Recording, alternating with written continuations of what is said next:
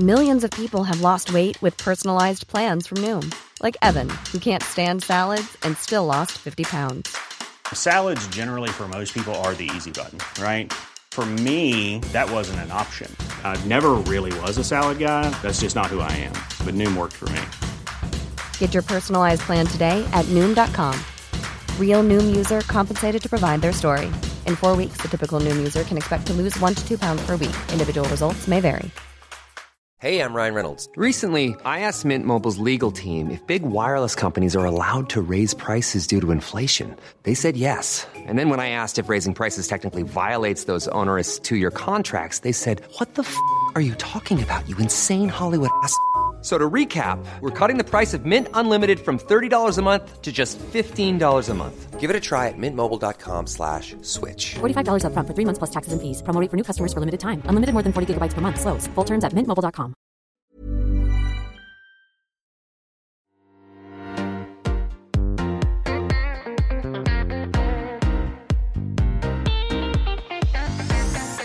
Hi everyone, and welcome to Confessions of a Debut Novelist with me, your host, Chloe Timms.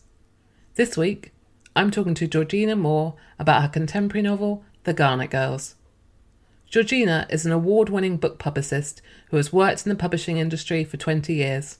She's worked with a huge variety of authors across all genres and at all stages of their careers. In this episode, Georgina speaks about what it's like to be on the other side of book publicity and how authors can best support their publishing team. And also, why writing dialogue was the aspect she found hardest. But before we get into that, here's Georgina with an excerpt from The Garnett Girls. Margot let the heavy door slam behind her, her hand lingering on the cold brass of the doorknob. She felt the heat envelop her, the air thick and still with it, no sea breeze to bring relief. There was even a heat haze over the sea blurring the horizon. Sasha's small, sticky hand slipped out of hers and she was off, taking Sandcove's steep steps with hops and jumps. "Da!" she kept calling. She was chasing her father. She was always chasing her father. Margot watched as the white blonde curls shot along the sea wall above the beach, the curve of her cheek slathered in sun cream. Margot shouted, "Not near the edge!" hearing the echoes of all the times growing up this had been shouted at her. "Immy, go with her. Make sure she's okay. Your father's too far away." Imogen obediently trailed down the steps, book in hand. She moved slowly, dreamily. Margot noticed how knotted her long hair was. There was a huge bird's nest at the back. People would think she wasn't coping if they saw it. "Quicker than that! She's already at the walkway." Margot felt Rachel lurking beside her, 2 enormous picnic bags at her feet. Margot looked at her eldest daughter's face, which always seemed to be set in a scowl these days. She was wiser than she should be at 9, clever and sarcastic. She did not help the atmosphere in the house with her sharp observations. "What's wrong now?" "Didn't you see? Dad just left. He didn't take anything for the picnic." Margot had seen Richard's pale legs disappearing over Horiston Point. He'd been holding something, most likely the cooler box. He would already be on the white sand of Priory, a glass in his hand, chatting to whoever was there. On a day like this, people would be coming into the bay by boat for barbecues and picnics. He couldn't wait to get away from us. Margot wanted to go back alone into the cool and quiet of the house. But she couldn't leave Richard in charge. She would never be able to leave Richard in charge. She needed to say something reassuring to Rachel. "Don't be silly. He went ahead to get a good spot." Margot ignored the world-weary sigh beside her. She picked up the 2 bags. "You okay to take the rug, darling?" She looked out at the horseshoe of the bay. The light was dazzling. The tide had come right in, leaving only a crescent of beach. "Look, Rach, it's perfect for swimming." Hi Georgina, welcome to the podcast. I'm really happy to have you here with me today to talk about your debut novel, The Garnett Girls. Thank you so much for having me, Chloe. So can you start by telling us what The Garnett Girls is about? Yes, so The Garnett Girls is about 3 sisters, Rachel, Imogen and Sasha. And when they were young, their father, Richard, abandoned them. He left. And he was this great love of their mother's life, Margot. It was kind of one of those classic epic loves. But Richard had a problem with alcohol. He was an alcoholic. And when he leaves, and they're all quite little, Margot really is not good.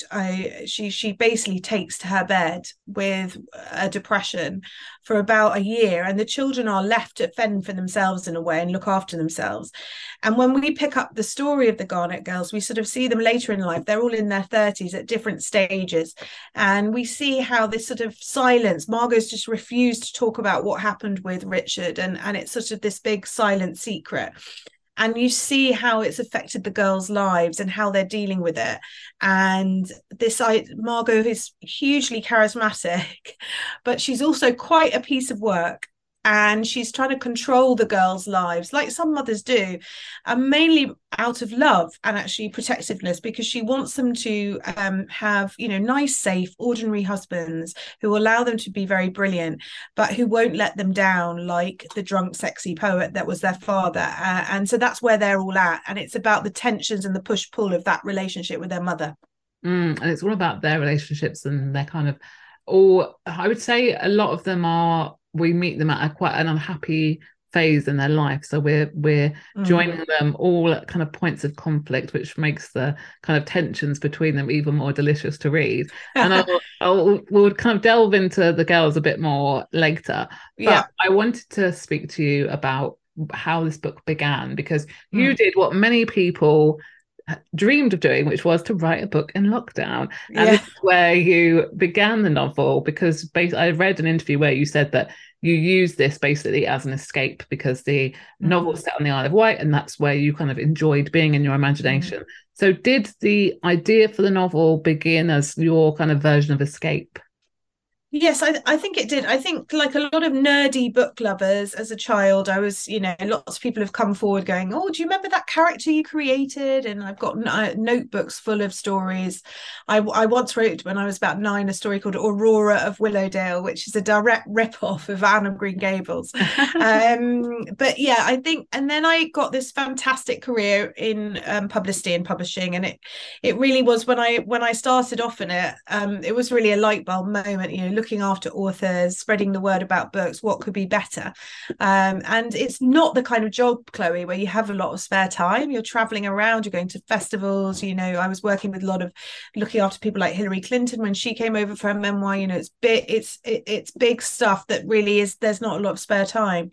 And so I was completely wrapped up in that career. And also, I would say, probably a little bit put off wanting to write, because I know I saw the other side. I saw what the expectations are. I saw the competition, and also how hard authors have to work, and what a tough skin you have to take bad reviews or bad sales. And because often as a publicist, you're the one breaking that news to authors.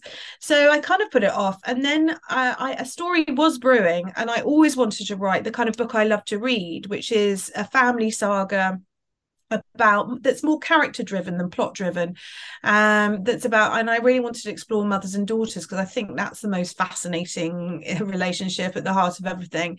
And there was something brewing about a family. And then we were on the island. We have a houseboat there that we rent out for holidays, and there's some beautiful beaches, and we were walking along Seagrove Bay, and this family came out of a big crumbling house, and they were all going sailing together. And like a lot of people, Chloe, I'm sure, have this dream too, of a big house on the beach.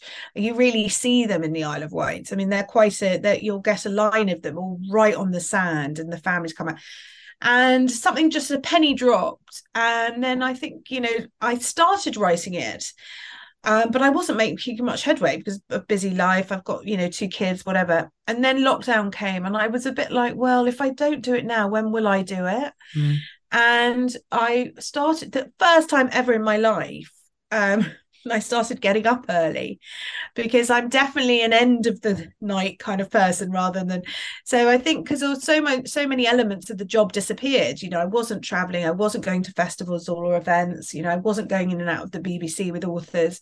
So I had more time, and I wasn't having late nights. So I could get up. And I think probably like a lot of mums and dads all over the country, I was having to do online schooling, which is a nightmare. And this was my bit of the day, really, that was just for me. And and I really loved it. And I sort of get up at 5 and have that bit of time. And as you say, quite rightly, I was escaping to the island, and we couldn't go. It was that part where we really couldn't go anywhere. It's hard to look back on it and remember, but we couldn't travel or do anything. And so, yes, I think a little bit of that longing is in the book. Oh, absolutely. I got a real sense of longing, both in when you described the Isle of Wight, but also the initial chapter where one of your characters is in Italy. And it's a real, I just got this kind of shimmering heat and longing about the sense of place. And that's something you're brilliant at as a writer, is this building this sense of place and this setting. I'd love to hear a little bit more about the Isle of Wight and how you kind of felt about it and how you wrote about it, because in a way there's a real glamour about it and a sort of a nostalgia about the way you write about it. So can you tell us about that, and also what significance does this place have for your characters? So quite a few people, I've had quite a lot of rows with people. One of them is Philip Jones, who's the editor of the bookseller, who's convinced that my Isle of Wight does not exist. And I'm convinced that he hasn't been to the right places. And I think there is this dichotomy in the islands, that there are, I mean, I love the slightly rundown, peeling hotels, slightly abandoned Edwardian seaside feel in places. But there is a very glamorous side. I mean, you only have to go to Priory Bay with all the ribs and yachts coming in and people, and there's, and so there is, and with the heat, and it does have a bit of a microclimate, Chloe. So you're often blessed with amazing weather in the summer. So I think it's that. It has as a place that something that I think writers are really interested in, which is that small town, small community, and there tends to be quite a little bit of a snobbishness on the island about families that go back and back and back. Oh yes, they're an old Isle of Wight family, or they're an old Seaview family, and there is that feeling, and I was just fascinated by it. I was fascinated by the way everyone knew each other in the pub, and we started to make friends with neighbours and stuff in the harbour in Bembridge and stuff. And you get this sense of a very strong community, but with very, very deep roots that still exist, despite what do they call them? The people that come in from London, the weekenders from London. So I was fascinated by that and what it might be like to grow up in that, because everyone would know your business. And so that is very much what the girls have had to deal with. I think the island means different things to different people in the book. Margot can't, she's left Sandcove, the big house, and moved to the place. Say she's left. She creeps back there quite a bit. And she's it's called the other place, her cottage, which I'm finding my own jokes entertaining. That's bad. But so she hasn't really left, but she's given the house to Rachel because she was rattling around in it on her own. But she misses that the house has that bay view and big windows, and she misses the space. And you always have a feel with Margot that she's sort of happiest out in her boat on the water. But for Rachel, who's taken on the house and is the eldest, she feels trapped by the island. She really wants to get out of there. She's just doing it to keep everyone happy, really. And she feels she should. And she's sort of tied to all the traditions that the house brings, of Christmas a certain way and everything done, even the tiles in the hallway that, she's not been cleaning properly. She's sort of, and Margot keeps turning up through the back door. I mean, just horrendous, really. It would be a bit of a nightmare, wouldn't it, if you had a Margot? I know. And yet, who doesn't want to be at one of Margot's parties with the True. So then the Imogen, who's in the middle, she really is the one that probably has that soul feeling with Margot as a daughter. And desperately wants to please Margot, and so she loves going home, but she also is having her own issues with the kind of man that she's going to be with, because she's trying to do what Margot wants from her, but it's not really going to make her happy, as we find out. I won't give too much away. And then the last child, Sasha, the wild child, she's running away from the island, Sandcove. She feels that the island is parochial. that there's no diversity, that, you know, it's all sailing and yachts and posh people. So she's trying to run away from it. But of course, I think you find out as the novel progresses that they all have a sense of their home, and it's really about trying to get away from home, but how it always pulls you back. I'd love to hear a bit more then about the characters and how they kind of came together in your mind, because you say you saw this family and then had this idea that was brewing. How did that become reality in a kind of practical way? Were you kind of making notes about these girls? Were you kind of making little kind of character charts? How were you kind of forming them? Because I imagine that you've got a very strong, mainly female cast. How do you make them all distinct but still feel like a family? Yeah, with a lot of hard work, actually. It really was. The original title was going to be The Ordinary Husbands, and that was a big part of my idea, was that the husbands would be add-ons. You know, this was the woman's story. We have enough stories told from male point of view. They're there as the side characters. It's the women's story. So that was always very clear to me.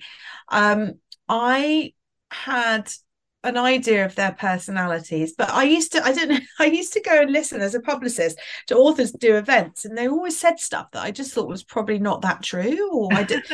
And one of the things people always say is, oh yeah, and then I created the character and then they ran away with themselves and went off and did stuff, and I was like, really? I always used to think that was complete. Yeah, I used to think it. No. Yeah, I used to think it was rubbish, and then I wrote the Garnett Girls, and I think it's fair to say that they're probably, a lot of my friends have said they see elements of me in each one or at different stages, but they really did. I mean, they feel, just talking about them now to you, Chloe, they do feel very real to me. So they did go off and make their own way. The other thing that happened was I did a first draft, and my partner is a psychotherapist, and he's the kind of man, Chloe, that reads The Heart of Darkness over and over again on holiday. So I wasn't that hopeful of my commercial novel about women and women's feelings was going to go down that well, because I'm not sure he'd read anything like it. And he read it, and he said at the end, oh, I think you've got something here with this family. And so that was when I thought, oh, and he's my harshest critic. So I thought, okay, maybe there is. But he really sat down with me, and because obviously he sees people in a certain way, and he's very good on story, and we talked about the girls and what it would really feel like to not have had a father, and how it would affect them differently, so that they had a unique narrative about, because one of the things I'm always fascinated in is that people can go through the same trauma but come out in such different ways, either surviving or in different survival mechanisms. I find that really, really interesting, and I think the girls show that. Yeah, I mean, Rachel becomes almost a parental figure herself, isn't she? And I think that the others don't have that experience, so she has a very different outlook on Richard and Richard's absence. Plus, she remembers him because she was the oldest. Yeah, so that obviously affects their dynamic, and also how they feel at the thought of ever Richard possibly coming back into their lives as well. I know. I think probably Rachel is the one that people... So we're about to launch this quiz on BuzzFeed about work out which Garnet girl you are. And so we were all, me and my agent and editor and stuff, were all like, and I got Margot, which is hilarious. And then everyone went, yeah, we knew you would. And I was like, okay, thanks. And then my editor got, my agent got Rachel. And she said, oh God, I don't want to be Rachel. She's the boring, responsible one. And I was like, thanks. I don't think of Rachel like that, because I think what happens is the reader, I hope a few people have said this, that when you find out what Rachel went through as a child, you suddenly feel more sympathetically towards her. And I wanted that to be a bit later on, because as you say, she really has to step up at 11. I think it's called Latchkey Kid, isn't it? That chapter where she's letting herself in and out, she's looking after the children, and she keeps everyone together. And she's so young. I mean, 11 is such a young age doing that, to have that responsibility. And Margot is not the parent that she needs to be at that point either. No. Really. no. And in a way, it's understandable that she then, when Margot does come back to life, and that she can't really trust that that she pushes her away, and she feels bad about that later. But I think almost the most realistic of, hopefully they're all realistic, but the relationship that probably most people have with their mother is the one like that Rachel has with Margot, which is a relationship that's being worked at day after day after day.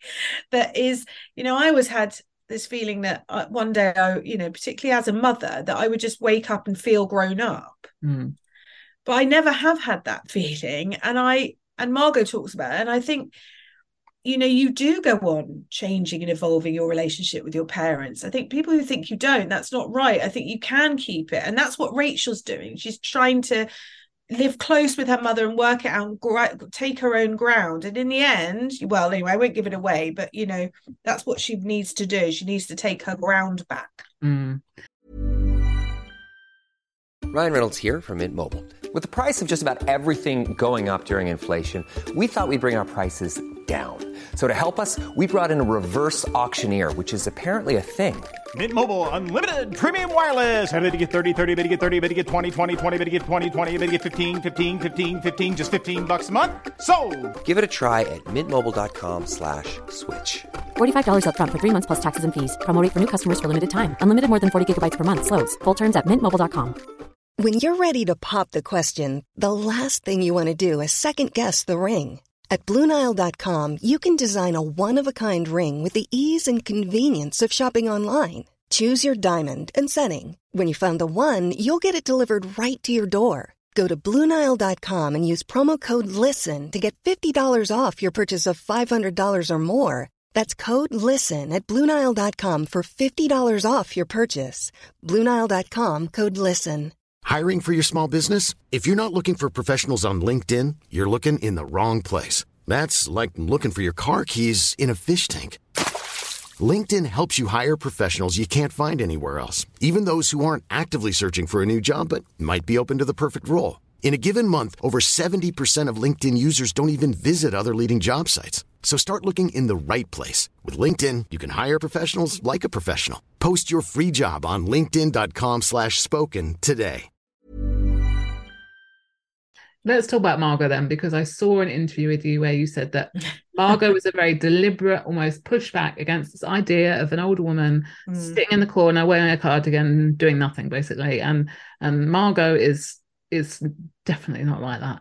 Was she inspired by, I mean, you said a little bit of you maybe, but was she inspired by anyone else in real life? How did you kind of create her? Because she's very, very vibrant, but a very flawed character as well. I had a really charismatic grandmother who I was very close to, but she doesn't have the darker side. She didn't have the darker side.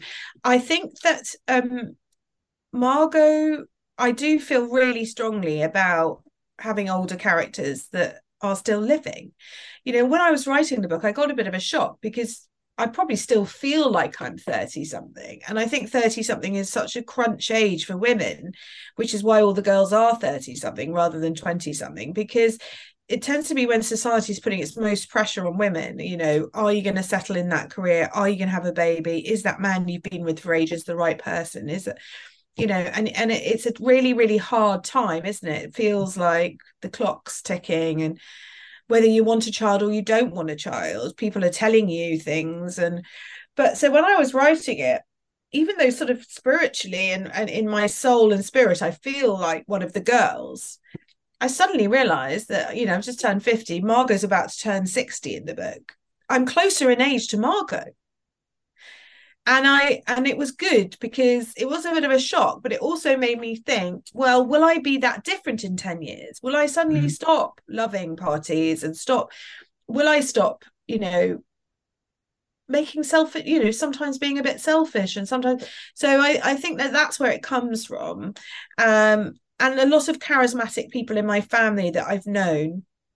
But I also really love her, and I don't think Chloe, I'm kind of aware that I think she won't be everyone's kind of person. I get that, and I think, you either like books with flawed characters or you don't. And some people don't love it, do they? They like, you know, and so I think some people will find her narcissistic, but for me, I love her because I feel like she really loves those girls, and that she's been through a lot, you know, in her life, and she hasn't really let anyone come close to her. She's had plenty of men come calling, but she hasn't. And also, her really at heart, she's a huge romantic. And I won't say anything about the ending, but you know, it's just whether she comes to question whether she's, you know, what romantic love really is and what is epic love. So yeah, I really love Margot, but I also understand that not everyone will.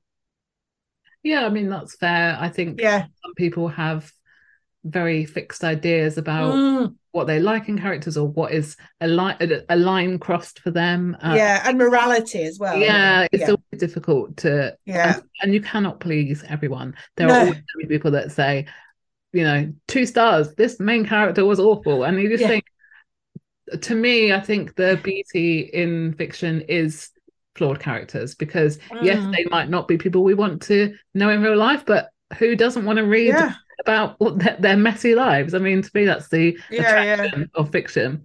One thing Margot does do, as we've already said, is throw these fantastic gatherings and parties. And that is where a lot of the family are together and where the tension is bristling under the surface. And a lot of the time, it's in what they don't say. So you obviously have to do a lot of work on the dialogue. Can you talk about how you kind of approached their conversations and their dialogue when there was a big group of them not really saying exactly how they feel or mean?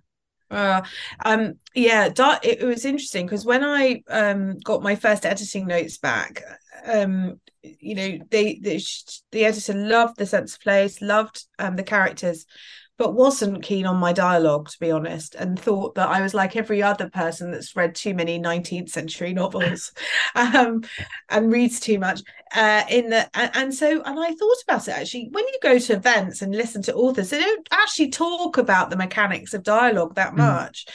And I was just fascinated by, you know, I was so hungry just to absorb any knowledge about it. But it was what I was struggling with is to try and get them, because they are meant to sound a bit the same. So I think on the phone, I think it's Imogen, it finds it hard to tell between Rachel and Margot's voices. I have that with my sister and my mother. I have that with my mum. Yeah. My dog, Bomber, can hear my sister's voice and think it's me.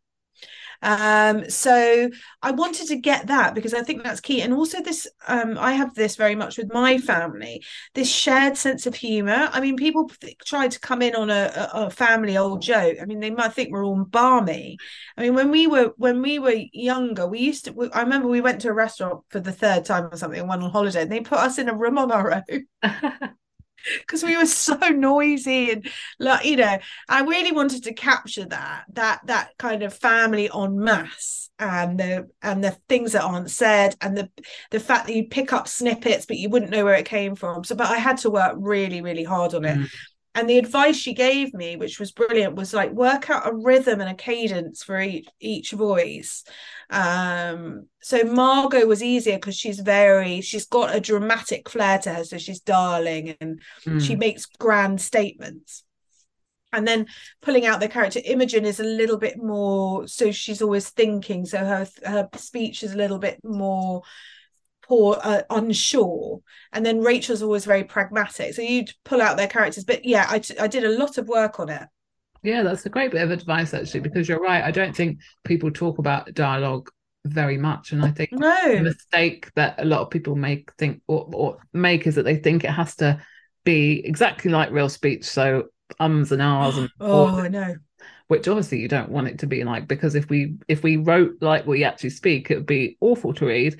But then you say sometimes maybe you over explain things or say too much, or maybe we'll start a campaign to get writers to talk more about how they write their dialogue. Because you don't really, people don't really, and you know, she taught me as well about stripping out the grammar, and exactly what you said about not trying to pare it back too much, but definitely strip out a lot of the grammar I had in my speech, make it less formal.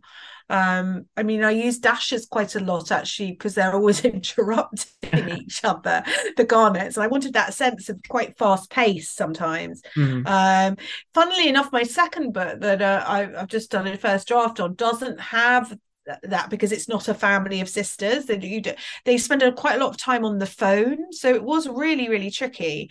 So you mentioned that your husband was your first reader. Yes.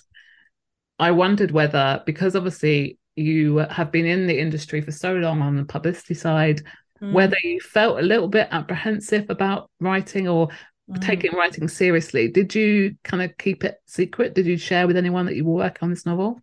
I have this great friend called Becky Hunter, who is also a novelist. She's got her debut coming out next month, March, and One Moment it's called. And she works in publicity. She's worked for me at Headline, and she works at Midas freelance. She also does editorial Midas. She also does editorial freelance. So she was my really confidant. She knows me well, and she was the person I spoke to, and she also read it after James and was like, yeah, this is, you need to do something with this.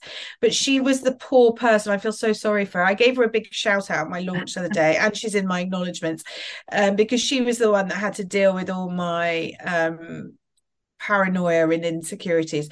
But she's been absolutely brilliant because she sort of can tell me, she's quite, she knows me well. She can tell me to stop being ridiculous and to understand that everything that's happened so far has been really, really good. So she was helpful in that regard. But yes, I was really nervous about it going out because I didn't want it to be bought because I was Georgina Moore, and that I would be good at the publicity and I would have industry contacts and get quotes and stuff, because I really would have hated that, and I wouldn't have felt good about sending it to my contacts so I did do a lot of work on it when I had Kath Summerhays at Kirsten Brown wanted to be my agent. With her, I said, let's get it really good before it goes out, so people go, it's George Moore and it's really good. And in fact, my editor told the story at my launch party that they were all reading it, and and they were all a bit like, oh, industry. And also I think industry people can sometimes be a pain for publishers because they know too much. You know too much, yeah. And she said in the speech that she sent a text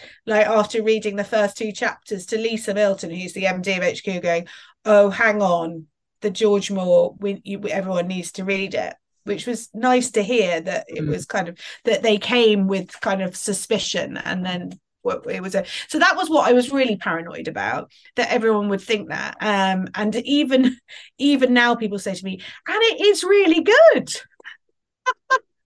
which is really rude, but anyway. It's understandable.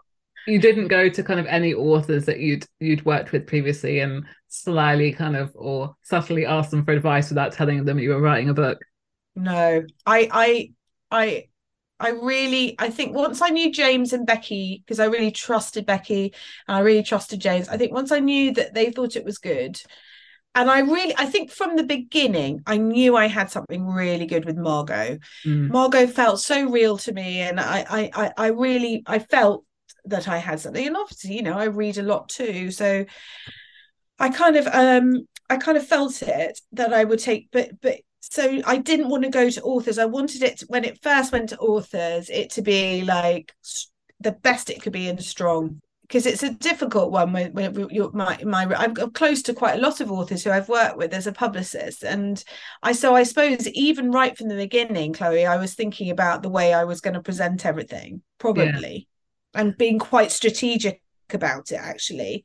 But then you'd expect me to be. I mean, You said your career had sort of put you off writing a little bit, or becoming an author in a way, because you'd seen the downsides. What kind of have you seen now that you're working on the other side of the industry?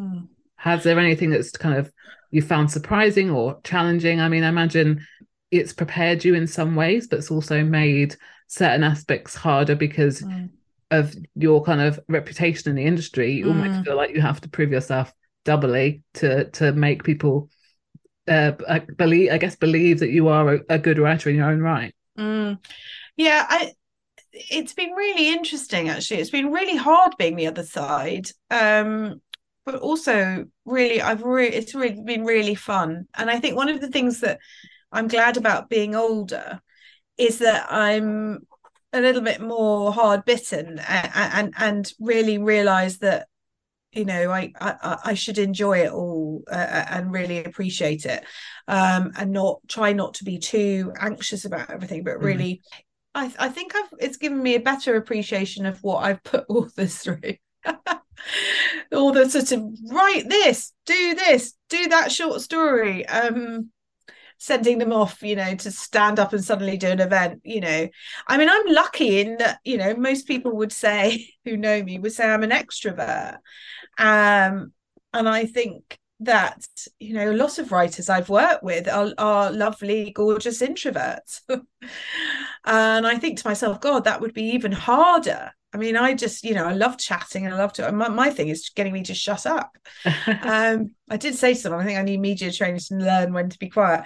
But yes, I think it's been really interesting being the other side. I've realised a lot more how hard it is. I've got a lot more sympathy for authors. I think even selling one copy of a book when nobody knows who the hell you are is really, really hard. I think getting even one person into a bookshop is really, really hard. And you see all the effort that goes into, it.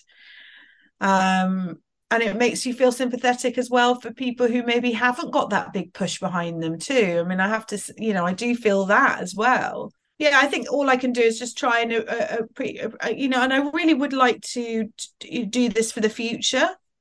It's not something I wanted to do as a one-off. I've loved the actual writing process and learning it.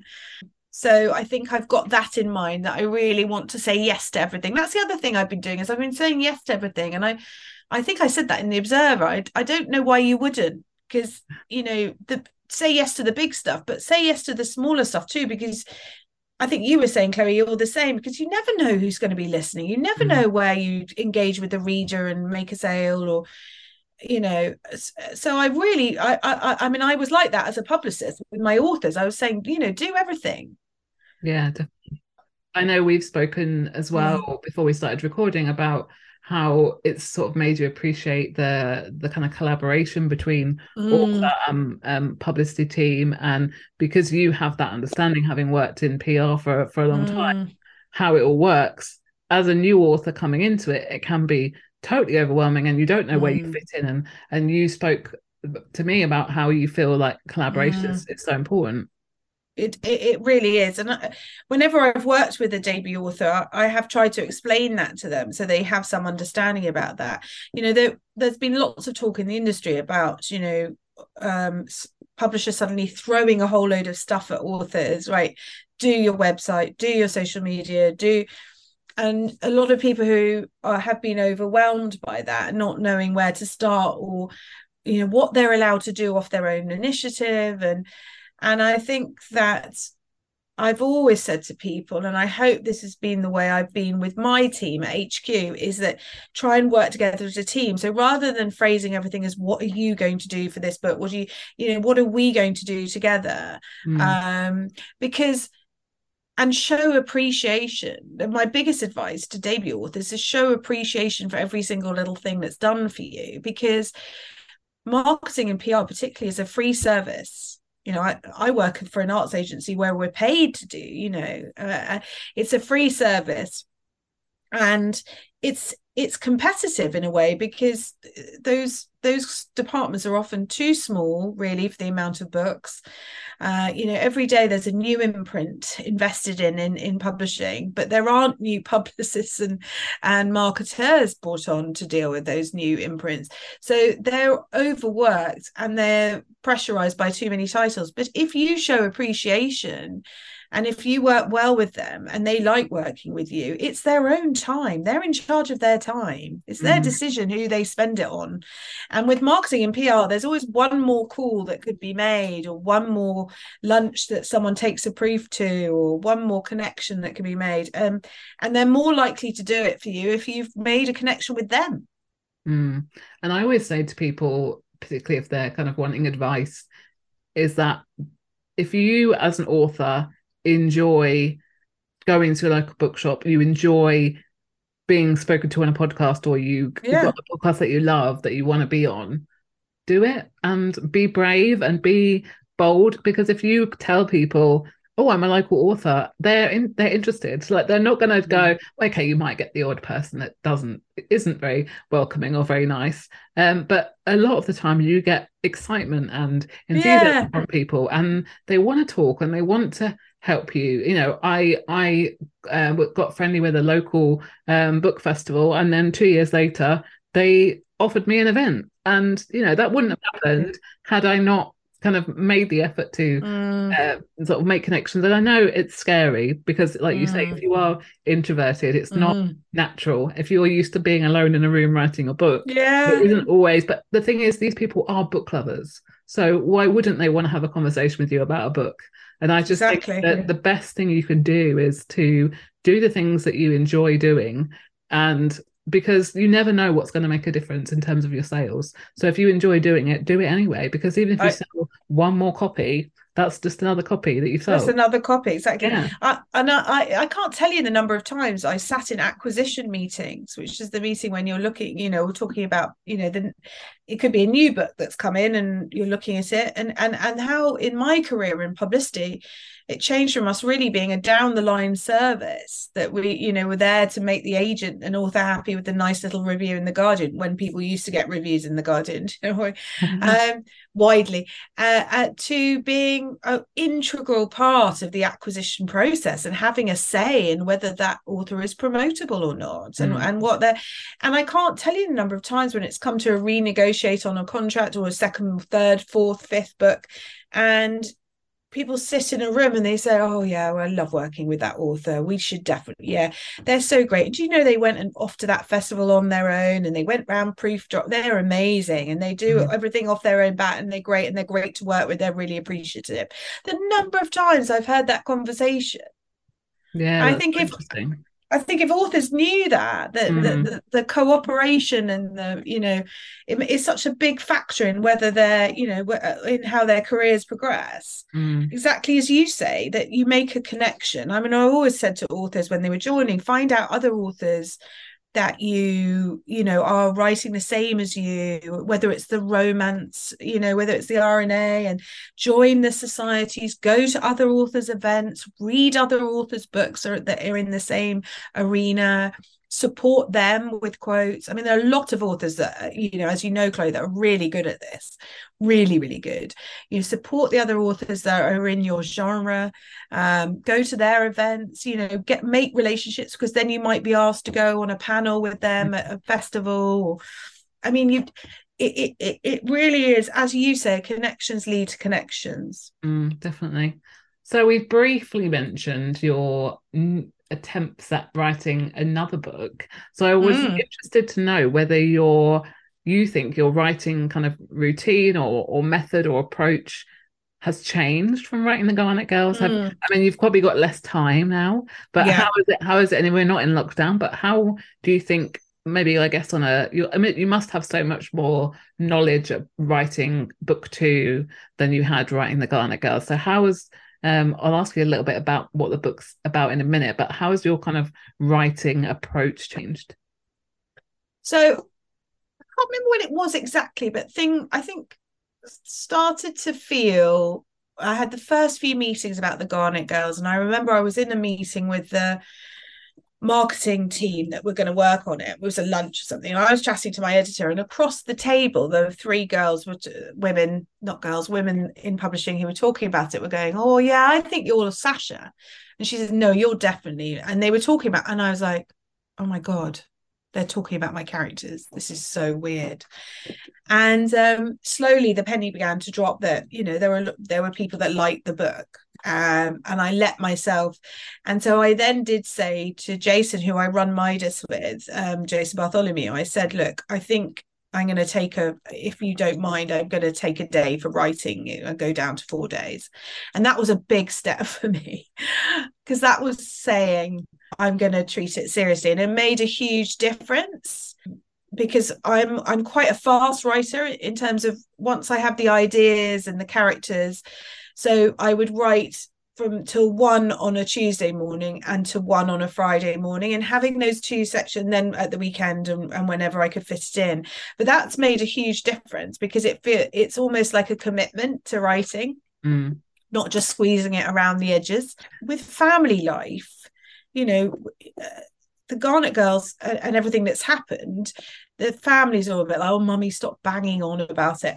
But there is an understanding that it's on its way. It's had great early readers like it. It's had great quotes. And I bought, with my book money that I bought this, which I'm on at the moment. I bought this little tiny canal boat called Betsy, which, because we live on the river, so I can see the river, and it's like and the children would have to come out onto the terrace, come onto the boat, and they don't.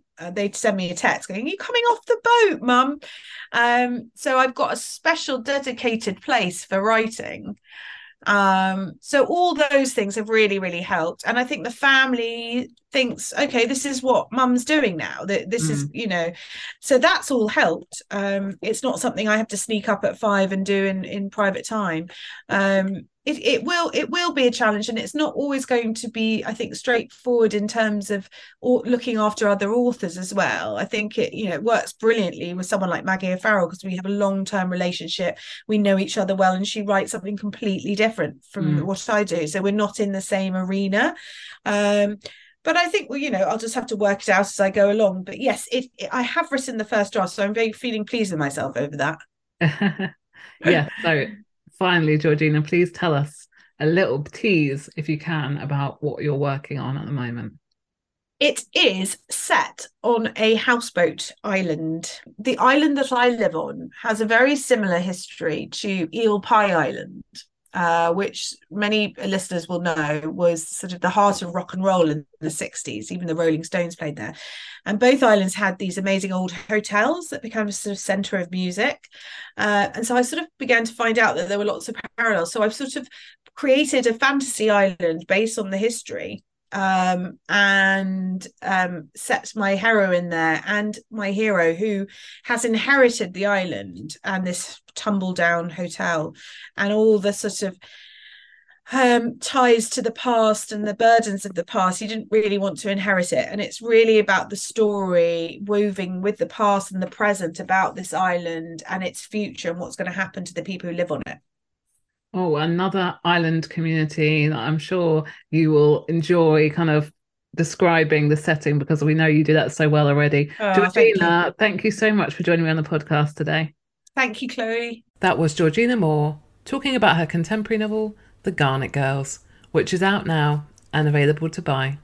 And if you'd like to support this podcast, debut authors and independent bookshops, you can now shop in the Confessions of a Debut Novelist bookshop, hosted by bookshop.org, which I've linked down below in the show notes. If you fancy buying any of the books you've heard on this podcast, then the majority of them can be found in this bookshop. And if you can, I would really appreciate you supporting me, supporting the authors and independent bookshops by buying them through this online store.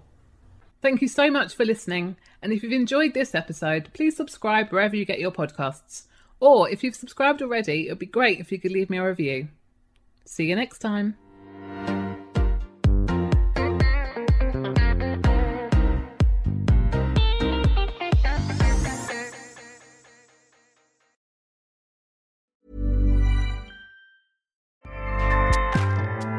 Acast powers the world's best podcasts. Here's a show that we recommend.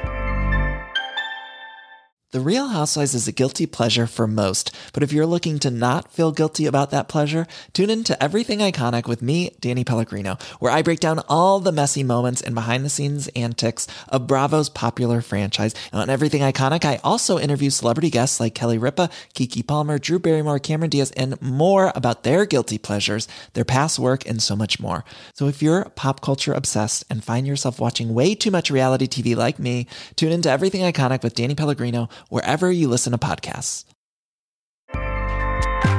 Acast helps creators launch, grow, and monetize their podcasts everywhere. Acast.com.